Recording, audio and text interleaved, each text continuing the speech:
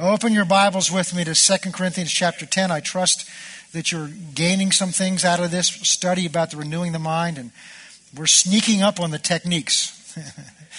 But it's important to lay a foundation. And everything we've done has been very purposeful, very, very important. And even this, what we're doing right now as we get ready for it. We're talking about the process and what's involved in the process. And we've talked about what renewing the mind is, why it's important. We've talked about certain keys to renewing the mind. We've taught you how to find your mind in case you lost it. We've taught you how to get control of your mind in case it's out of control. And now we're learning about some techniques that are important for this. And so in the process is described here in this chapter.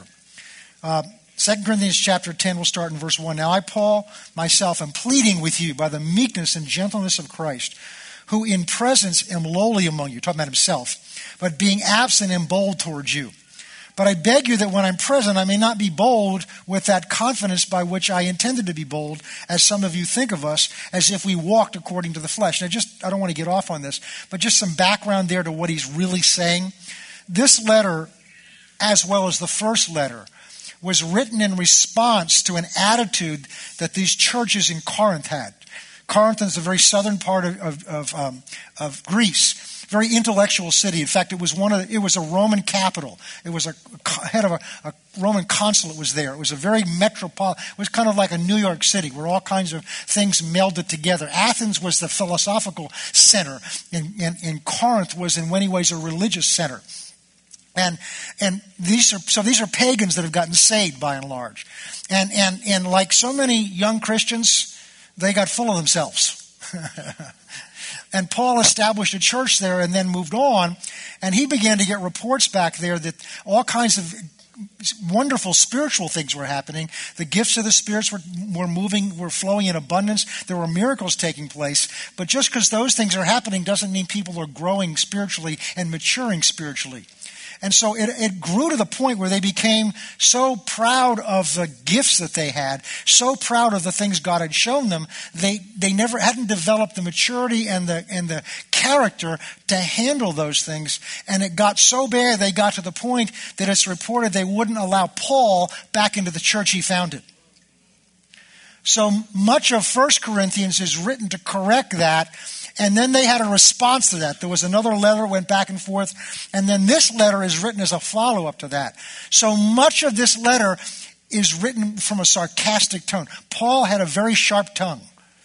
And he's very sarcastic. But he does it not to hurt them. He does it to make a point with them. And so what we're reading here is really in response to an attitude that they had about him. Because they were accusing him of being a hypocrite. They accused him of being very bold when he was absent from them, but being very meek when he was with them. And so, in other words, when you get among us, you write strong letters, but when you get among us, you back down. And so they had no idea who they were dealing with. They had no idea the maturity of the man that they were dealing with, and that the revelation by which he taught them was one he got by a personal experience with Jesus, which they hadn't had. Kind of like Moses and being addressed by his sister Miriam and his brother Aaron. God speaks to us too. Yeah, but God didn't speak face to face with them. And they displayed their spiritual immaturity.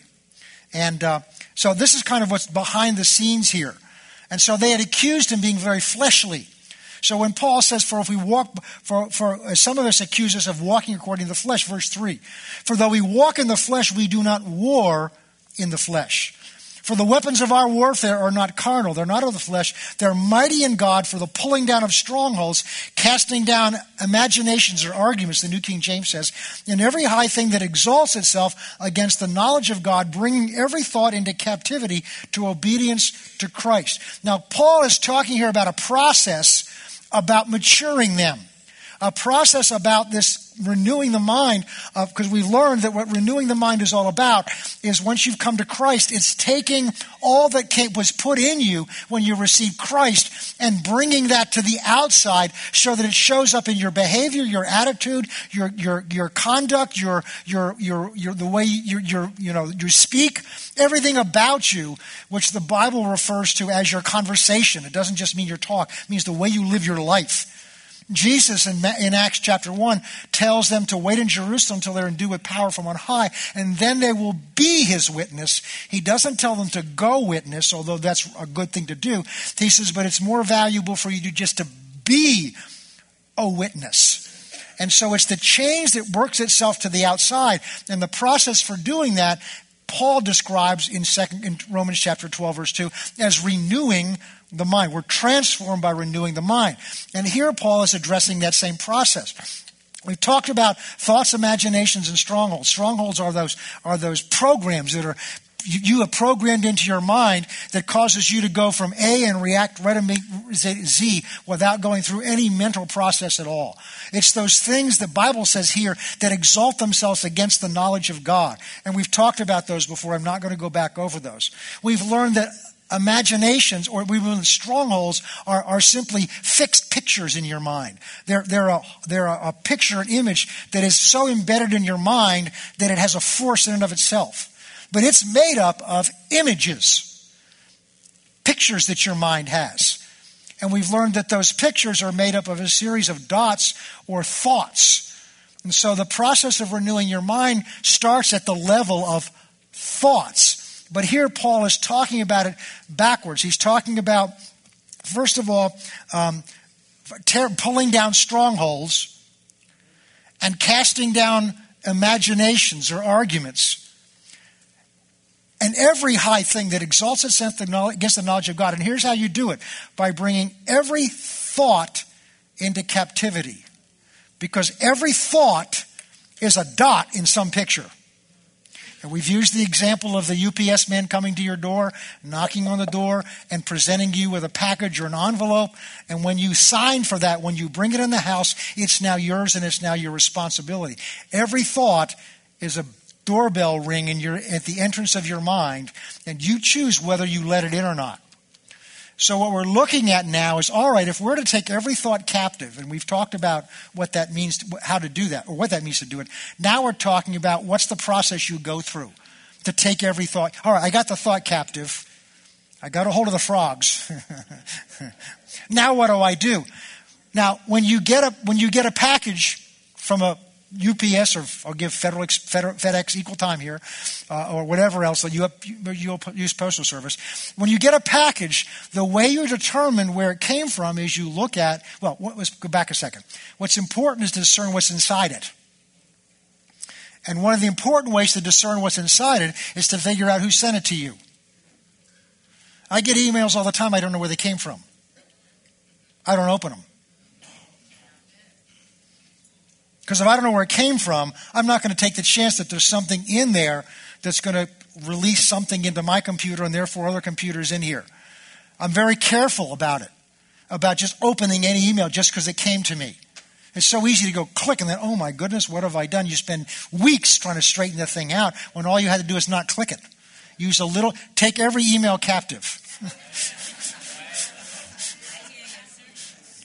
All right, does that help? Take every email captive. And some email programs have filters you can put in to help do this for you. And as you learn the Word of God, you'll find that your mind will begin to work certain filters for you. So how do you discern whether it's what's inside of it? Well, one of the most important ways to discern what's inside of it is to figure out where it's come from.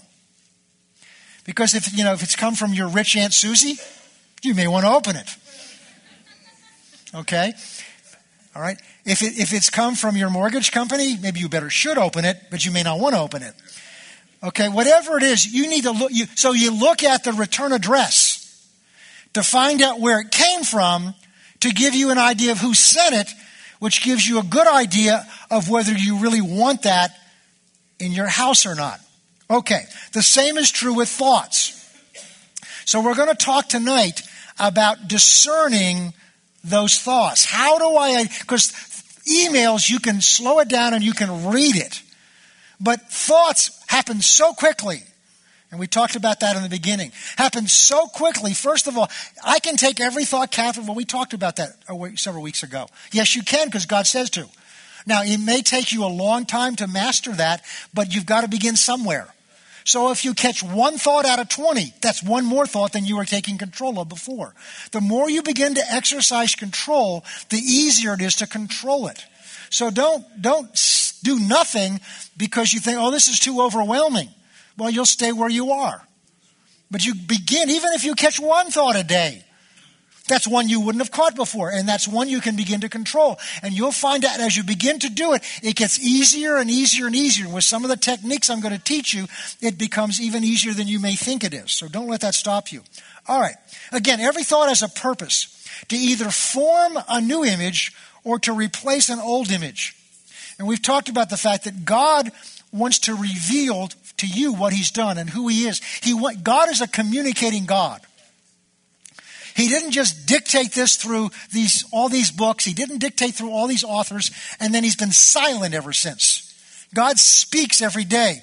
He speaks out of this Bible. He'll speak through your spirit. He wants to communicate with you because you're his child. That's how relationships are developed. He encourages us to do this. A number of places in the Bible says, come and ask me. Come and talk to me. Come and ask me what I'll do. Come and see what I'll do. Come and ask me. Seek me. If you seek me, you'll find me if you seek me with all your heart. Draw unto me and I'll draw near to you. God's encouraging us to communicate with him because it's not a one-sided communication. He wants to communicate back with us. All right. So we've got to learn to discern the difference because God wants to communicate to us. He's always trying to plant dots. And Satan, we've learned, is also trying to plant dots. There's a competition going on for your mind. It's the battlefield. And they're fighting in your mind to create these images. And we control who's going to win. And if you're ignorant and therefore do nothing, there's a good chance that Satan is going to establish some strongholds. He already has, and he's going to increase them and advance them. All right, so let's talk now. We're going to talk tonight about how do I discern. I can't just read the return address. How do I discern where that came from? Where that thought came from?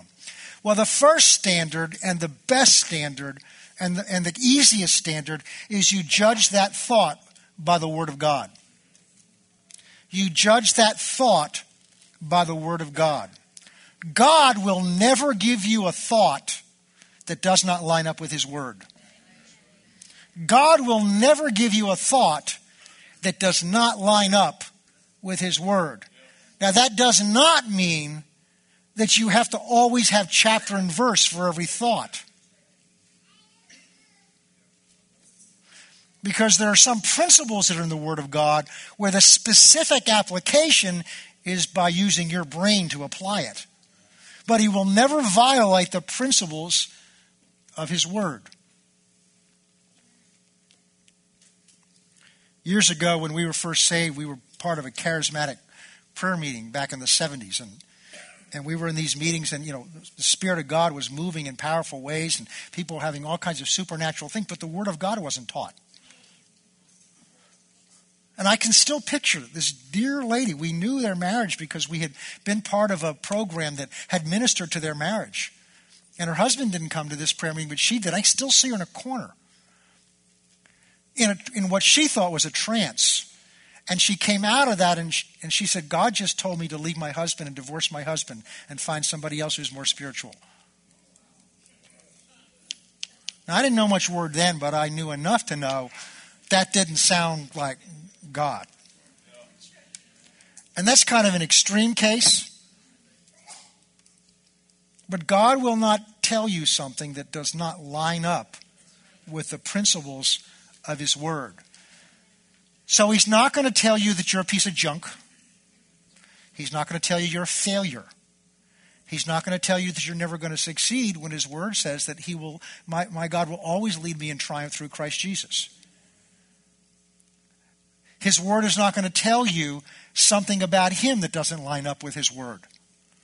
His word is not going to tell you that God's out to destroy you, that God's bringing sickness and disease to you to teach you something, because that does not line up with the character of his word that's revealed through his word. Jesus said, if you want to know what the Father's like, look at me.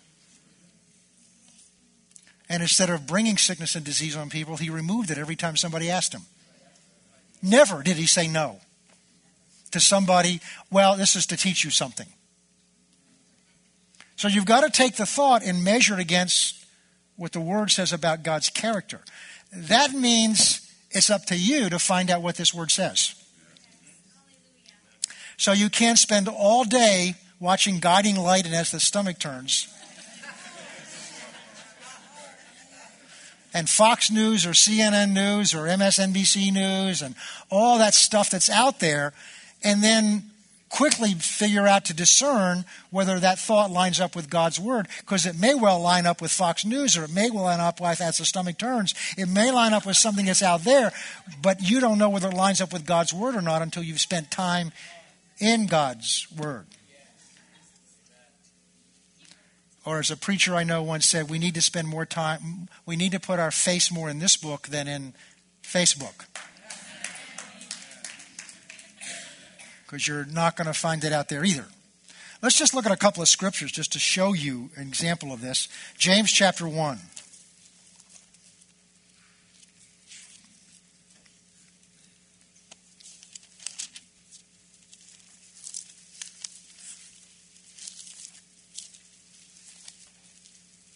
It was in my Bible this morning.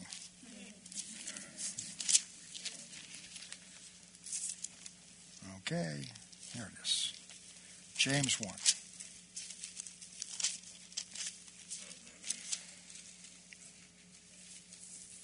Oh, here's a good example of that. Let's look at verse 12. Little sidetrack here. Blessed is the man who endures temptation. For when he's been approved, that means when he's succeeded, when he's overcome, he will receive the crown of life which the Lord has promised to those who love him. Let no one say, listen to this, let no one say when he's tempted that I've been tempted by God. This is going to tell us something about God. For God cannot be tempted by evil, nor does he himself tempt anyone with evil. Each one, when he's tempted, is drawn away by his own desires and enticed. Then when a desire is conceived, it brings forth sin, and sin, when it's fulfilled, brings forth death. So don't be deceived, my brethren, about God. What should we know about God? Every good and every perfect gift is from above. It comes down from the Father of lights, not darkness, with whom there is no variation or shadow of turning. If God said one thing in here once, he's not going to change his mind. He's not going to be different in your situation. This is why situational ethics doesn't work, because God's not situational. He's the situation.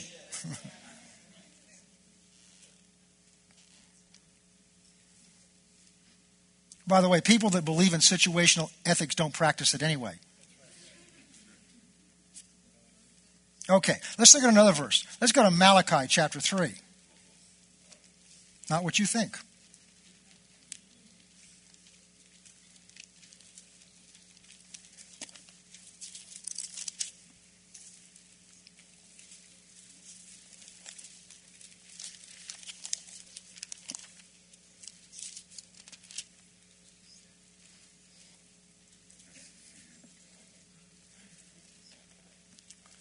Verse 6, I am the Lord, I change not.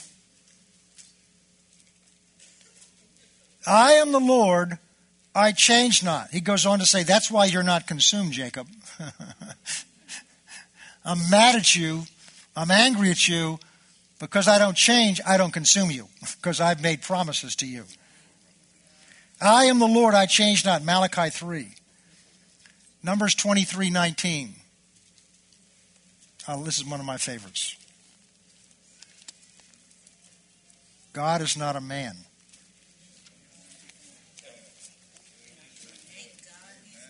God is not a man that he should lie. Men, in case you haven't noticed it, lie. Don't tell the truth. Fudge things. Make things gray. lie. And I'm not going to ask a show of hands for anybody that's never done that, because then you would have done it. So this verse tells us right up front, God's not a man. So all your experience about people telling the truth doesn't apply to him, because he's not one of them. He's not a man that he should lie. Neither is the Son of Man that he should repent, means change his mind, because men change their mind. They may start out and not have lied, but then they change their mind of it was the truth when they told you, but then they changed their mind about it. They turned it into a lie. So God doesn't change his mind either. Romans 11 says the gifts and callings of God are without repentance.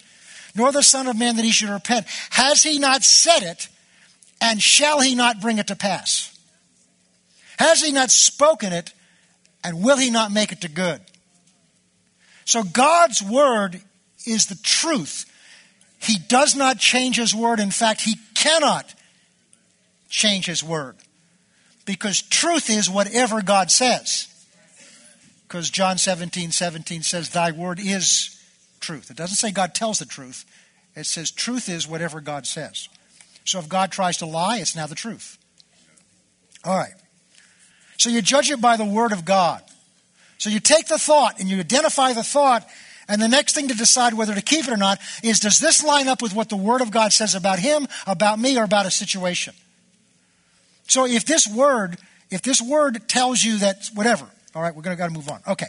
Second thing, judge the word, the thought, by the fruit that it creates, that it bears. Judge it by the fruit that it's going to bear, that it's intended to bear.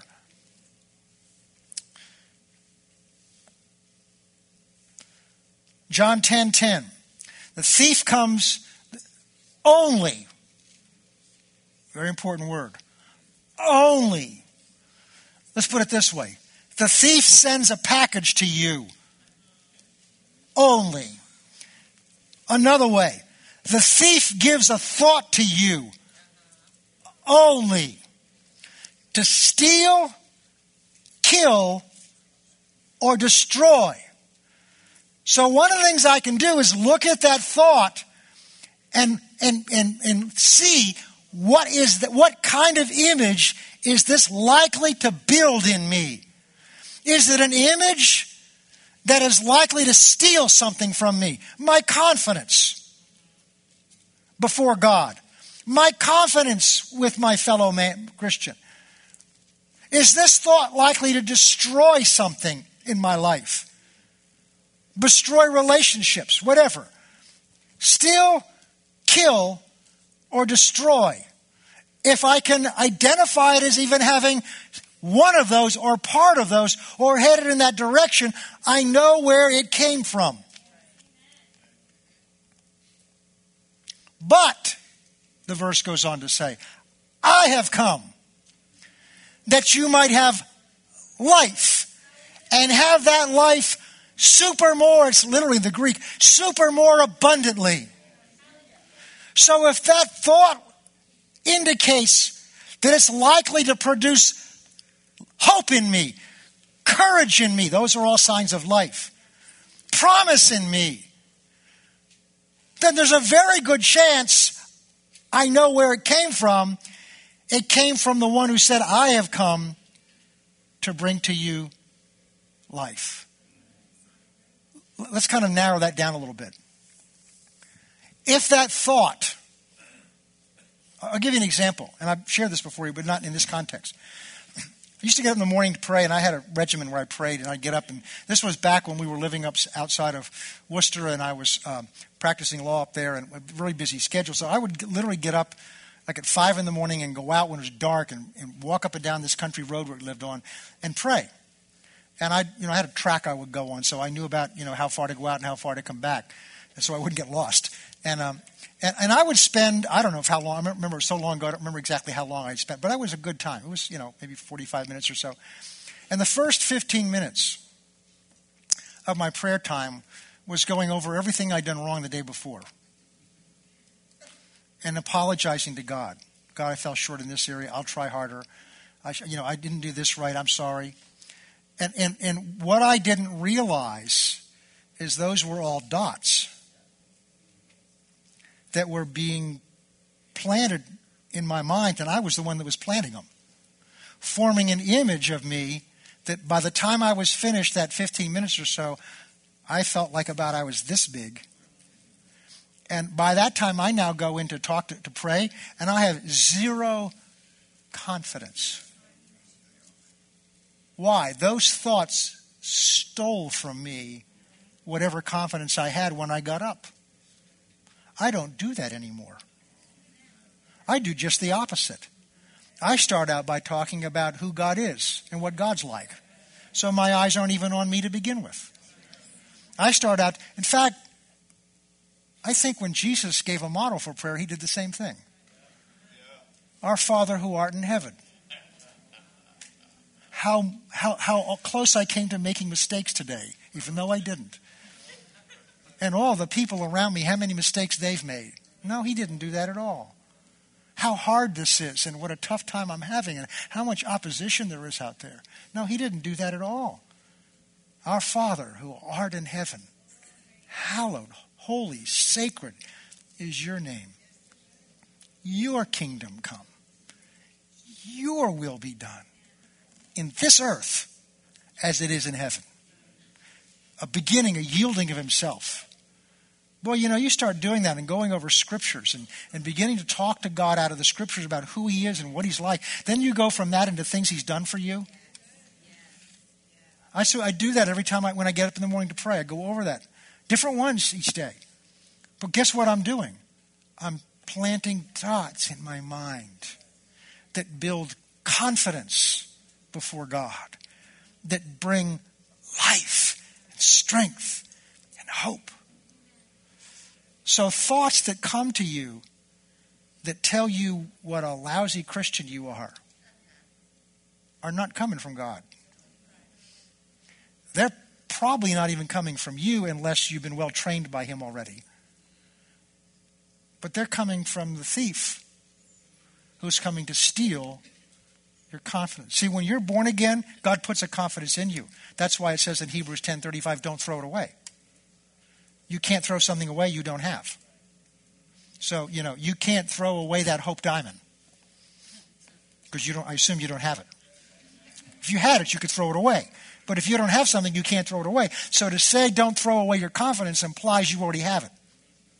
So part of what Satan's after is your confidence, because your confidence creates an image of you before God that gives you an openness to walk in and talk to him openly and freely, and that's about the most threatening thing you could do to the devil, is to get to know what God's like. Because when you get to know what God's like, you get a good idea of what he's like, and now you can discern the difference a whole lot easier. So the fruit, one of the ways is you look at the fruit. Is this building confidence? Another way is, does this draw me closer to God, or is this creating distance with God? Are these thoughts drawing me closer to God? See, I have had God clean my clock. You know what that means? I mean, just say one word to me that it felt like I was ripped right open inside. But it felt so good. See, when God corrects you, it builds confidence. Why? First of all, faith comes by hearing, and hearing by the word of God. So whatever God says to you brings faith.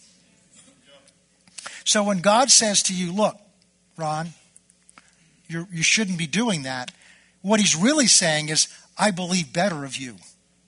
I know you can do better than that. He's communicating to you. He believes in you because he knows you, and you didn't measure up today, so tomorrow you can. When the devil talks to you about the same thing, he approaches it differently. He shows you what you did wrong and then uses that as a basis to attack your character and your heart and your nature by saying, there you go, you did it again. And they could use the same words but communicate a different message. You understand, when we've talked about this before, and I know most of you know the scripture, where Jesus said that Satan is a liar, was a liar from the beginning. He's a liar. And he's the father of lies, which means all lies have their birth from him. And there is no truth in him. Now listen carefully. That doesn't mean that he can't tell you the truth. But when he tells you the truth, he's lying to you about the truth. If you've got an animal in your yard that you don't want, that's causing trouble, and you decide, don't write me letters, this is just an example. I don't do this. And you decide that you want to poison them, you put poison in something that's real. So if you were going to kill it with a piece of hamburger with poison in it, you wouldn't go to the pet store and buy a plastic hamburger patty that the dog would chew and paste poison on it, because whatever that animal is not going to eat the plastic thing because it's not real. That's the same reason that counterfeiters don't make $3 bills. Because they only counterfeit what's real. So Satan takes something that's true and then lies to you about what it means to you or about you. So you may have made a mistake. You may have done something. You may have actually committed a sin. If he talks to you about that, he'll tell you you committed a sin, and that's true. But then he'll lie to you about what that means. One of his favorite techniques is to bring a nasty thought in your mind and then come around behind it and tell you what a lousy Christian you are for having that thought. Well, it didn't come from you, it came from him. What he's after is to undermine your confidence before God by condemning you. Go with me to 2 Corinthians chapter 7. And there are a lot of other aspects of this we could look at.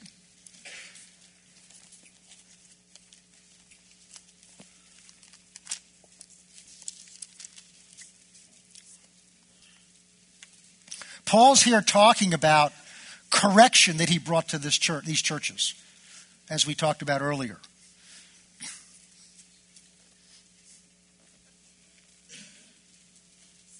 I'm going to pick up in verse 6. Nevertheless, God who comforts the downcast comforted us by the coming of Titus. Why? Because he'd sent Titus to find out how they were doing after he sent the letter of correction. Not only by his coming, but also by the consolation with which he was comforted in you. When he told us of your earnest desire, your mourning, that was the mourning over what they'd done wrong, and your zeal for me, so that I rejoiced even more. Now he's going to talk about what his purpose was. For even if I made you sorry with my letter, that's the missing letter, we don't have that letter, I do not regret it. For though I did regret it, but I perceive that the same epistle or letter made you sorry, though only for a while. I rejoice now, not that you were made sorry, but that your sorrow led to repentance. So when God corrects us, he intends to bring sorrow to our heart because we're sorry that we disappointed him. We're sorry that we sinned. We let him down. We let ourselves down. We may have let other people down. We're sorry about that. But godly sorrow, the fruit of godly sorrow is repentance, a changed mind and a changed heart. I'm never going to do that again. Not, I'm sorry I got caught. That's not godly sorrow. But it's really the cry of King David when Nathan said, "You're the man." And David's first reaction was, I've sinned against my God. Not I'm in trouble, not I've gotten caught, not I've sinned against my people, although it was later on, but I have hurt my God. And because that's where his heart was, his repentance stuck. Saul, his predecessor, also got caught in sin. And he was sorry also. But he was sorry he got caught. He was sorry he was embarrassed. And we know that because he pled with the prophet Samuel to deal with him privately so that his leaders wouldn't know the fullness of what he'd done. He wanted to save face, which means he still had a face he was holding on to. David put his face in the dirt. And so here, but this is what we're talking about. The fruit of these thoughts, the fruit of these thoughts that came from God to correct them, brought the fruit of those thoughts brought a godly sorrow and a changed heart and a changed mind and a changed attitude. It bore positive fruit.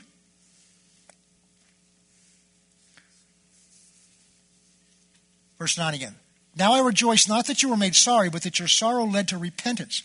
For you were made sorry in a godly manner, with a godly purpose, that you might suffer loss from us in nothing. That's always God's motive, is to preserve you, protect you, even in the correction. For we observe this, verse 11, that you were sorrowed in a godly manner, with diligence produced in you the clearing of yourself with indignation and fear.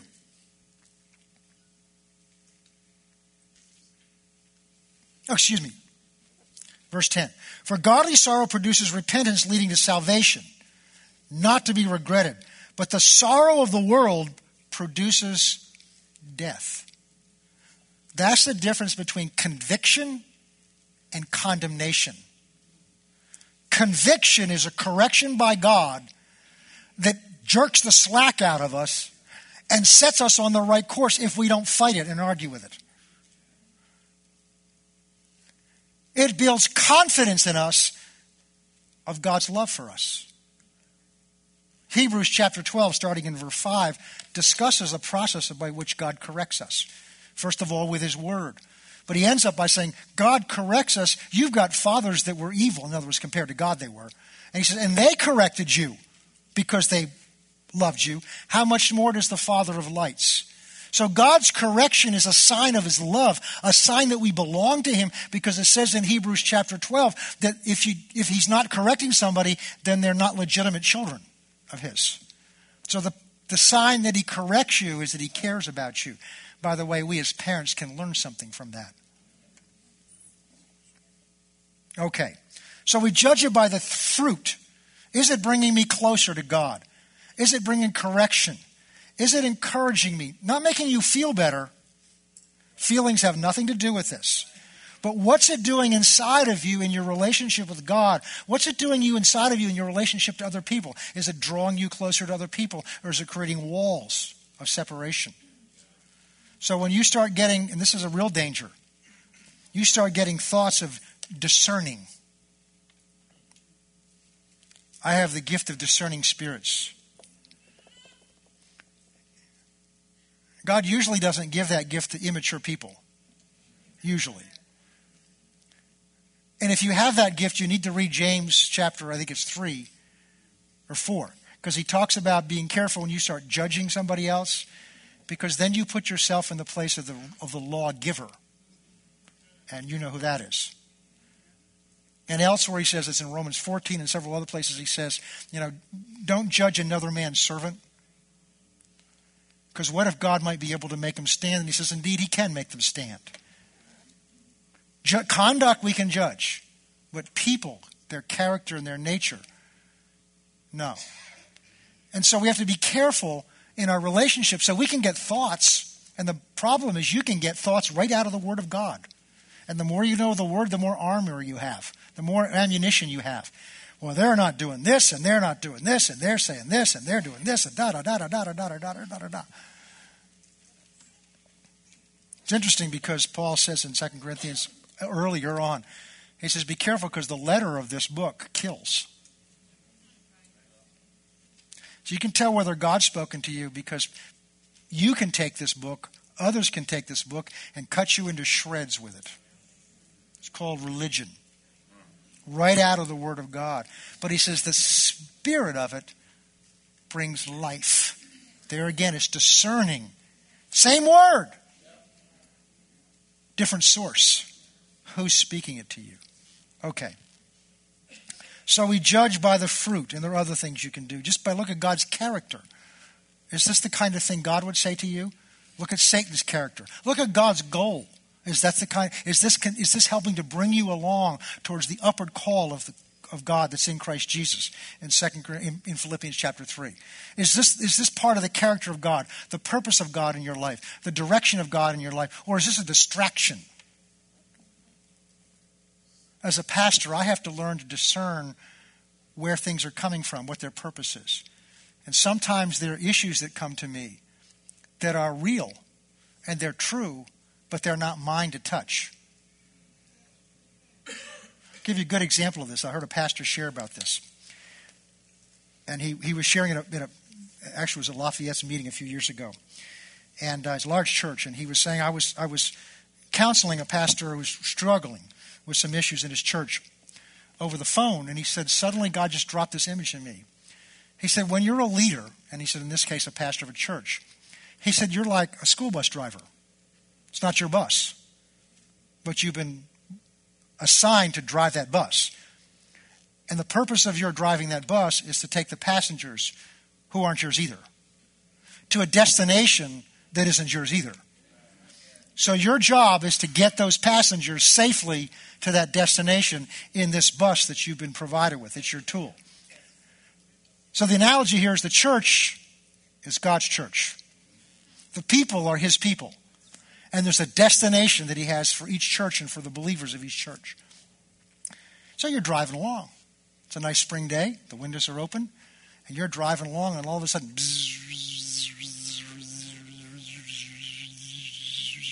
there's a fly that's buzzing around in front of you. Well, if you've ever had a fly or a bug in your car, it's distracting, especially if you don't like bugs. So what do? Get that fly and hit that fly and kind of catch that fly. Well, guess what? While you're chasing the fly, there's several things you're not doing. One is you're not looking at the road. Another thing is your hands aren't at 10 and 2. They're not on the wheel. Now, the fly's real, and he's annoying, but his purpose in being sent there, by the way, the name Beelzebub means Lord of the Flies. That fly's purpose, although he's real, is to distract you from your real purpose. So you have to discern that fly's not come to help me take these people to that destination. That fly's not come as a father or as parents to get our family where it needs to be, to bring our family along. That fly's not come so that this business can grow and succeed. This thought is a distraction. It's not something that's helping carry out God's purpose that he's entrusted to me. The fruit, where's it headed?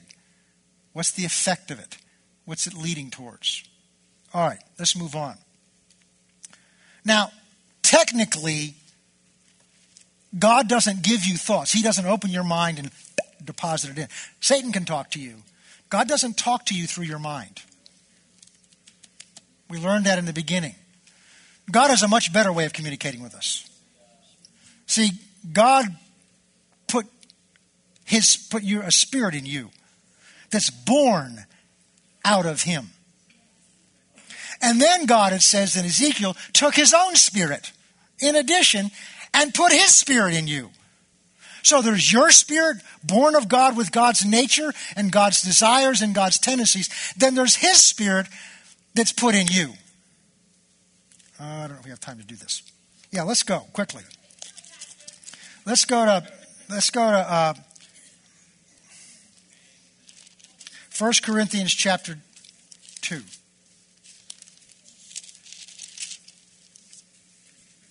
You should know this by heart by now. Verse 9. As it is written, eye has not seen, ears not heard, nor does it enter the hearts of man all that God has prepared for those who love him. So there's things we don't know. That's what that says. There's things God has for us we don't know. But, verse 10, God has revealed them to us through his Spirit. For his Spirit searches all things, yes, even the depths of God. So while there's an issue in your life, while there's something going on, God wants to communicate to you what he has for you, his answer, his wisdom, and the Spirit of God is working to search the depths of God's heart to find out the wisdom that he has for you. Then he brings that wisdom out and he communicates that wisdom directly to your spirit. So it goes from God's Spirit to your spirit, and inside of you, They're welded together. It's a perfect communication. Just like it was with that first man and woman in the garden that we talked about.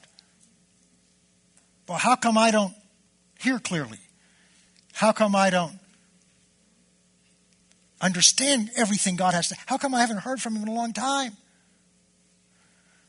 Because they're located down in the middle of you. There's another 18 inches they got to go. That's from here to here. Because the process is this. God perfectly communicates his will from his spirit, searching his heart, directly to your spirit. Now the job of your mind, we learned earlier, is to discern what your spirit is picking up.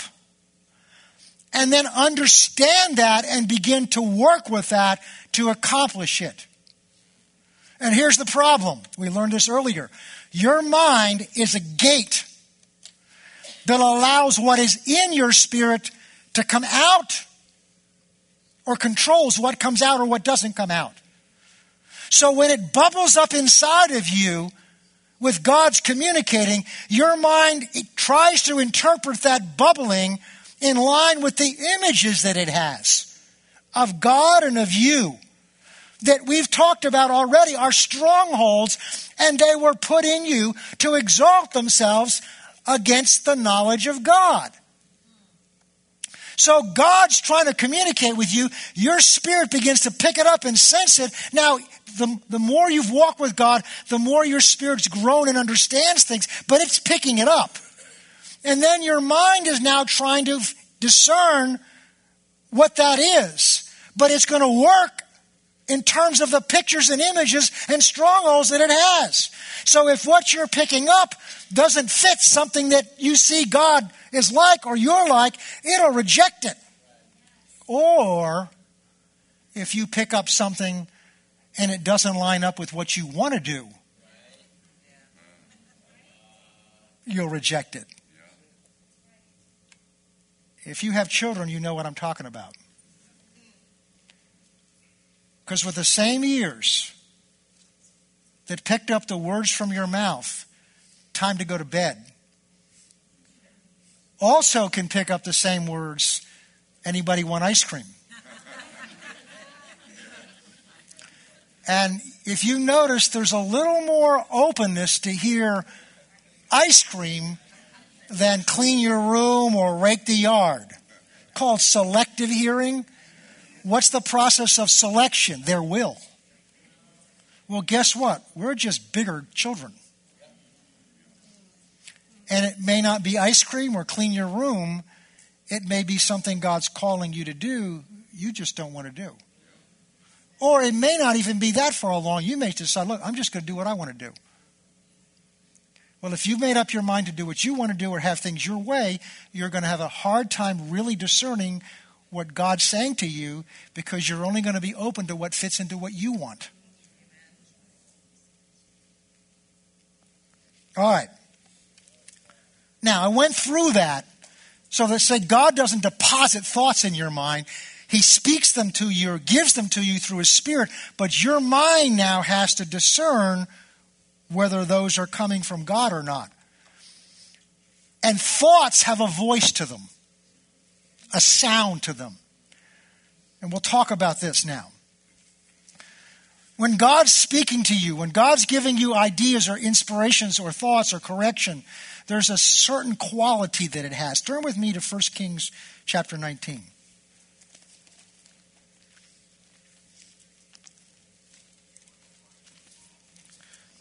1 Kings 19.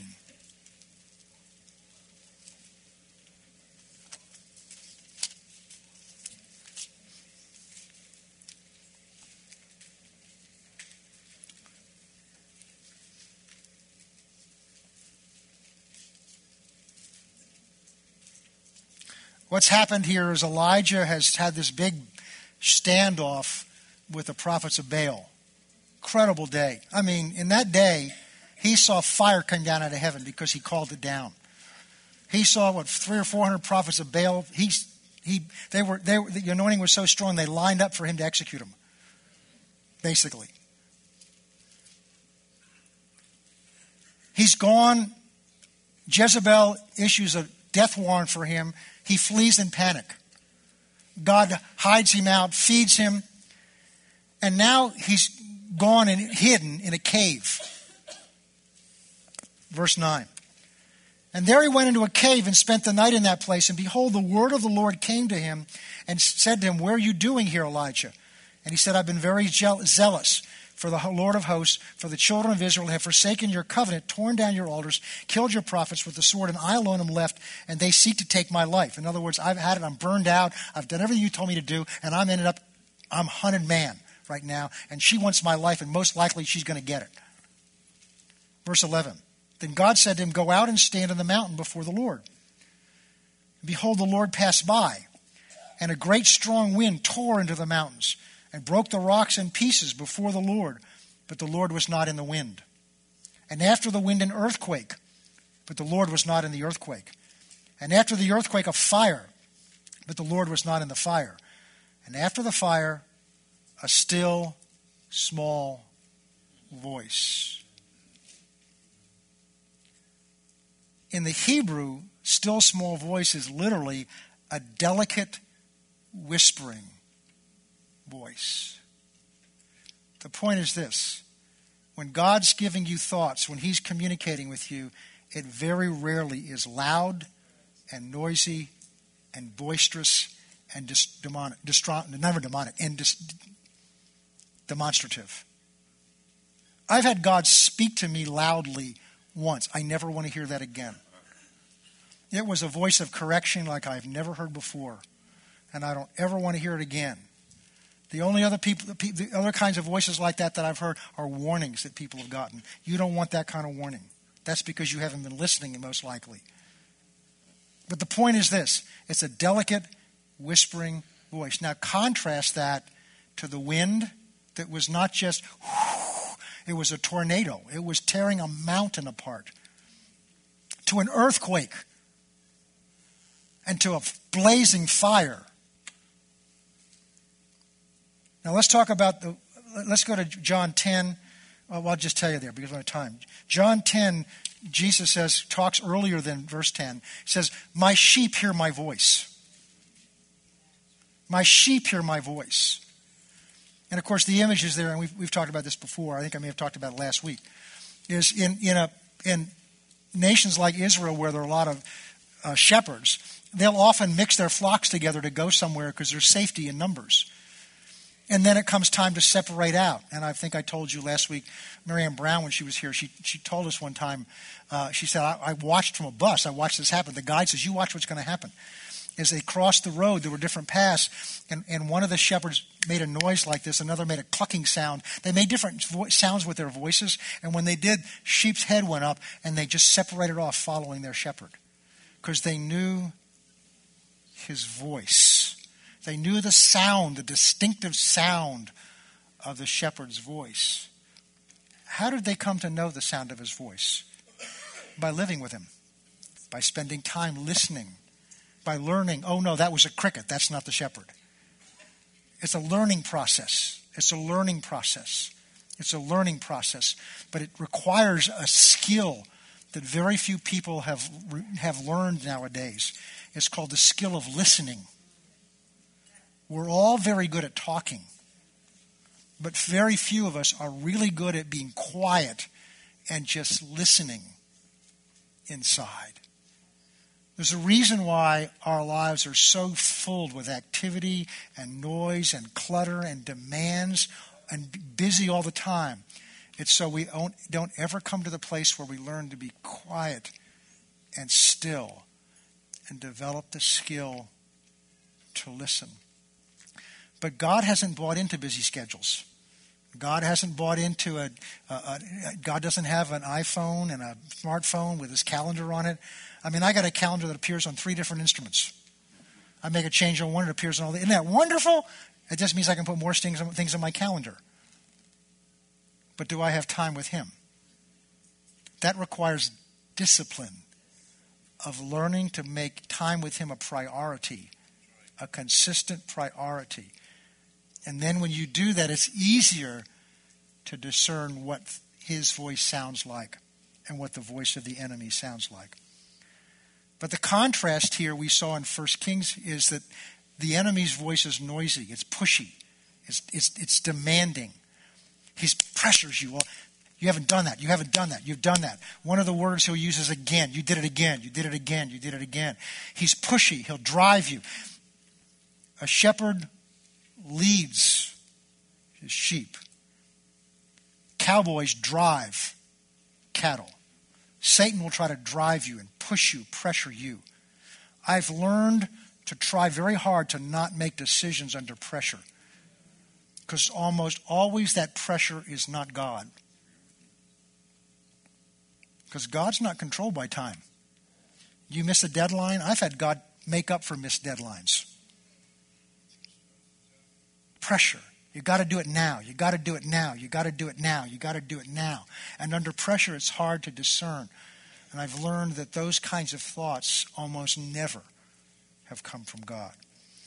And the last thing we'll cover tonight about thoughts and discerning is their physical location. Proverbs 20:27 says, the spirit of man is the candle of the Lord, leading on the inward parts. God guides you through your spirit. Romans 8 says that all who are led by the Spirit are sons of God. God's put his Spirit in us to guide us and to lead us, not our minds. 1 Corinthians chapter 2 talks about, and it is of Ephesians also, it talks about those that are led by their minds are going off into futile and vain things. And we live in a world that's more informed, more intelligent, more educated than ever in the history of man, and more confused, more strife-torn, more destructive, more demonic than ever before. Why? It's the vanity of the human mind apart from God. And so it's not our minds that lead us. It's learning to discern where the understanding is. And your spirit. King James had talked about your belly. It's your inner man. It's your center of being down in here. So I learned to discern, was this down in here, or was this something I got in my mind? Was this something I got in my mind? Another thing I've learned to do is to trace thoughts back, or listen to my own words. Well, I knew it was God because I thought such and such. Oh, what do you think with? You think with your mind. So if I can trace back the conclusion from a series of thoughts, that means it was produced from my mind, not coming up from my spirit. Now, I can get something in my spirit that my mind can begin to grasp and understand and discern what to do with it, but if it originates in my mind, most likely it's not God. Satan will use your mind. He wants to keep your mind busy. He has no contact directly with your spirit unless you listen to him and deposit his thoughts in your spirit. Okay. And again, learn to trace your thoughts back to the original. If you can go back and say, oh, it's just because I thought so-and-so, then it's a result of your reasonings, not a word that God has given you. Because God very rarely gives you reasons. He just says, do this, don't do this. Be careful, be aware, go ahead, yes, no. I mean, he gives directions, but he very seldom gives an explanation of why. Trust in the Lord with all your heart. Lean not to your own understanding. In all your ways, know him. The word acknowledge means know him, be in contact with him, and he will direct your steps. Let's pray. Father, the mind that you've given us is an amazing tool. It's an amazing instrument. With all our computers, with all our intelligence, with all our devices that we have that go so fast, we've still not come up with anything that begins to rival the human mind that you created. And you've given each one of us one of those minds. And we're learning that your Word of God tells us that because we've been born into a fallen world, because we ourselves were fallen before we came to you, because when we came to you, what you did is you deposited your kingdom down inside in our spirit, but our minds still function with the old thoughts and the old strongholds, that you have left it to us, the project and the responsibility to renew our mind, to change the processes by which we think. We thank you that you've not left us alone to do that. You've given us instructions and you've given us tools that are anointed by you to do that. And so, Father, as we continue down that road in our study together, may you take what we've heard tonight, Father, and begin to open our eyes and give us understanding in our own life, with our own thinking, as we go through the rest of this week until next week. We begin to become aware, Lord, of thoughts in our minds that we may not have been aware of before. We begin to learn how to catch those thoughts and examine them and discern where they've come from and what their purpose is. Father, you said to take every thought captive. That means we can do that. And to bring it into obedience to Christ, who is the Word of God. And therefore we can do that. So we declare tonight by faith, we can do all things through Christ, who strengthens us. So we can learn to do this. And thank you for the power and the anointing of your Spirit who is in us to enable us, to help us to do that, and the grace that you give us to do that very thing. For that we thank you in advance. In Jesus' name, amen.